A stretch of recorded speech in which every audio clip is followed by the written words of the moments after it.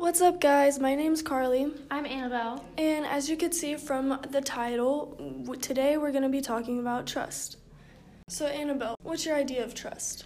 Having complete and utter faith in people to not wrong you or hurt you in any way. What's your idea of trust? I take trust very seriously, and if I feel like I can't trust somebody, I probably will be a little different around them compared to someone that I consider a friend. Trust is very, very important to me, so if I feel like I can't trust somebody as well, I'll probably kind of distance myself off and no longer let them in and be a part of my life. How do you think your life would be if you didn't have any trust in anybody? I feel like if I didn't have any trust in anybody, my life would be really lonely. I feel like there would be a time to be confident that I as a whole and as an individual could do anything by myself, but without trust in anyone else, I don't think I would feel comfortable even confronting or approaching anyone to talk to them as humans. How do you feel like your life would be without trust? I feel like it would be really lonely as well, and I feel like I'm more of a social person. I love being around people, and I think it would take a really big toll on my life just not being able to talk to anybody. Now, you're probably curious as to why we're talking about the topic of trust so much. We recently just read the book called The Curious Incident of the Dog in the Nighttime by Mark Haddon. And within the book, trust stays a very constant moral.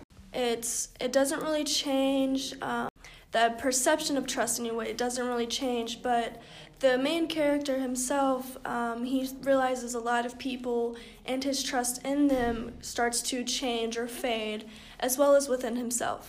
So throughout our studies of finding the basis of trust and everything, 3 key points stood out a lot and kept popping up in our findings. And the first one was vulnerability. So this is kind of just how open you are to trusting someone and how much trust you would put into them, and kind of how open you are with yourself and giving all of your trust to them. And the second one was violations and reactions of trust, so how someone could break your trust and the reactions you would have, so disappointment, hurt, fear, anger, something like that. And within the book, actually, Christopher does have his trust broken by someone he put all of his trust into, and he's very fearful after that of this person, and he doesn't want to live with him anymore or have any relationship with him anymore. And then the third one we found was a reliance of trust. So this is the book's perspective of trust, and Christopher is very reliant on his father, and his father does everything for him, and Christopher trusts him the most throughout the whole book. And Christopher's trust is really black and white as well, so he either trusts you to the fullest extent or he doesn't trust you at all. There's no really gray color within his perspective of trust. So in the beginning of the book, right off the bat, you find out that Christopher takes trust very, very seriously, even within himself. Throughout the book, Christopher intends on being a very truthful and trustworthy person. As the story continues, if you didn't know, it begins off as Christopher trying to find out who murdered the neighbor's dog. As the story continues on, his father kind of starts to prevent him from investigating this murder mystery. So Christopher starts lying to his father about his whereabouts and saying that he's not investigating when really he is. So even Christopher's perception of trust starts to blind him to his own untrustworthiness. And also in the beginning of the book, you really see how Christopher views trust, and it really sets the basis of how he's going to view trust throughout the whole book, because he mentions how he's going to write a novel and how he doesn't really like reading novels besides science and math books because they lie, because they didn't really happen, and he views that as lying, and he hates that, and he can't read that without being overwhelmed with emotions. Annabelle, when you reached the climax of the book, what was your reaction to it? I was completely and utterly flabbergasted by what had happened.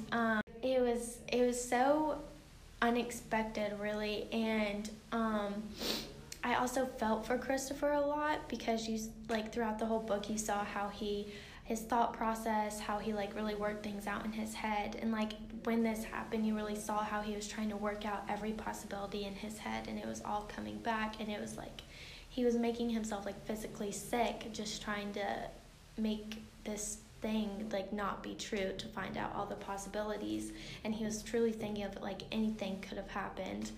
So I really felt for him and how he found out about everything, and it was really kind of heartbreaking to read too, because you sympathize with Christopher throughout the whole book, and he never really has to answer to his emotions throughout the whole book. He's not really an emotional person, but this is one part of the book where you really see him battling with having these feelings.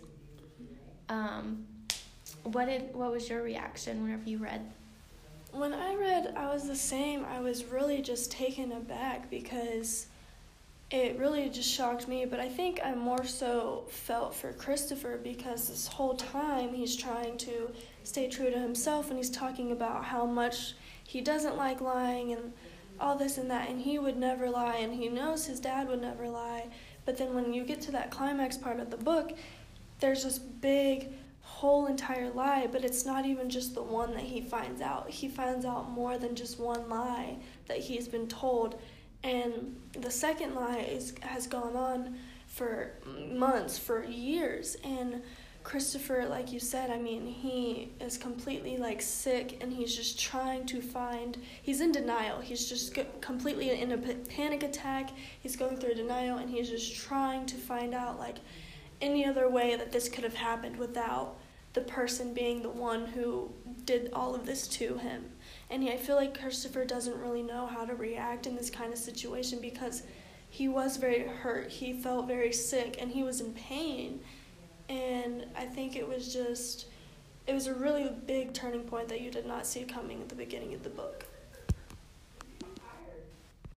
Within the book, after Christopher has gone on and on about being a very trustworthy and not a lying individual, and people around him he knows that they would not, he later on finds out that his very own father, who he has put a ton of trust and reliance on, is actually the one who killed Wellington, which is the dog in the neighborhood. Christopher not only finds this out, he also finds, because his father took away his mystery book to journal everything down about the mystery and who could have done it. When Christopher's searching for the book, he finds a letter, and it's addressed to him himself, and he's really confused because it's a letter coming from London, and he doesn't understand why his dad wouldn't have ever told him this, because he believes that his father would never lie to him.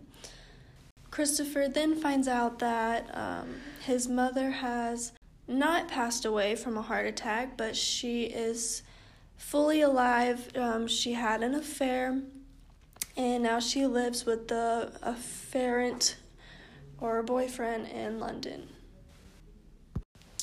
So with Christopher's reaction to being betrayed by his father, it's a very new feeling to him, and he's reacting like he's never reacted like that before, and it's probably really far-fetched for him, but to the readers it's really not an odd reaction because Christopher has never lost trust in anybody before, especially his father, and he's really just lost all trust in the one person he trusted the most in this world because he's had so much reliance on his father, and that's how he based his trust off of. And throughout the whole entire book, you are showed how much he truly relies on his dad, and his dad being the one that makes him breakfast, and Christopher gets arrested for assaulting a cop, and his dad is the one to bail him out of jail and be there for him.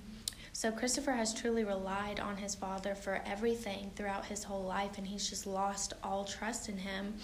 So the reaction really ties into our key points of like how vulnerable he is and trusting his father, because after he loses all trust, he doesn't really know how to do anything for himself, and he doesn't have anybody to help him. And also how his trust was violated and his reaction to that violation. Once Christopher finds out that his father has been lying about the death of his mother and the murder of Wellington, Christopher he becomes very fearful of his father, and he's very scared that his father could possibly murder him as well, since he was able to kill a dog. So with this reaction, Christopher decides that he's going to run away, and the only place that he has to go to is to his mother's in London. Mind you, he's not seen his mother in a really long time, and he's not quite sure how she will react. So throughout his journey to London, he faces all the obstacles that he's never had to face before, and he faces like really a lot of his fears all by himself without his father by his side. And it's all really new and like scary to Christopher, because his whole life he's had his father by his side, and now he's really by himself. It shows him how independent he is once he gets to London, and he realizes he doesn't like being away from home. And his mother takes him back home with his father. And towards the end of the book, Christopher really realizes like how much he's grown and how much he's like faced that he's not very fearful of anymore. And he is like more able to look at himself as more independent, and he doesn't need all of this reliance on his parents anymore. And he's willing to do new things and work on himself as well.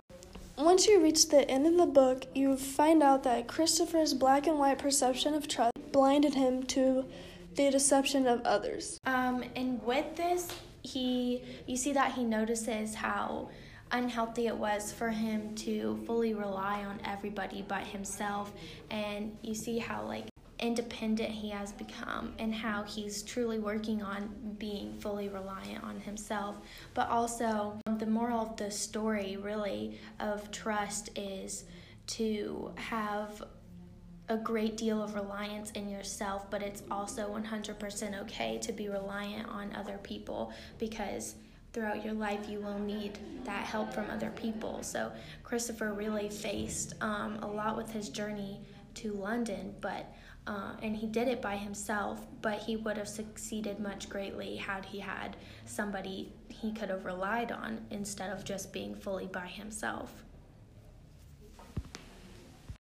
Thanks for listening to our podcast on trust. We really hope that it made you think about your views on trust and all the people you put your trust into, and how much reliance you give to them, and how vulnerable you are to them as well. So thanks for listening.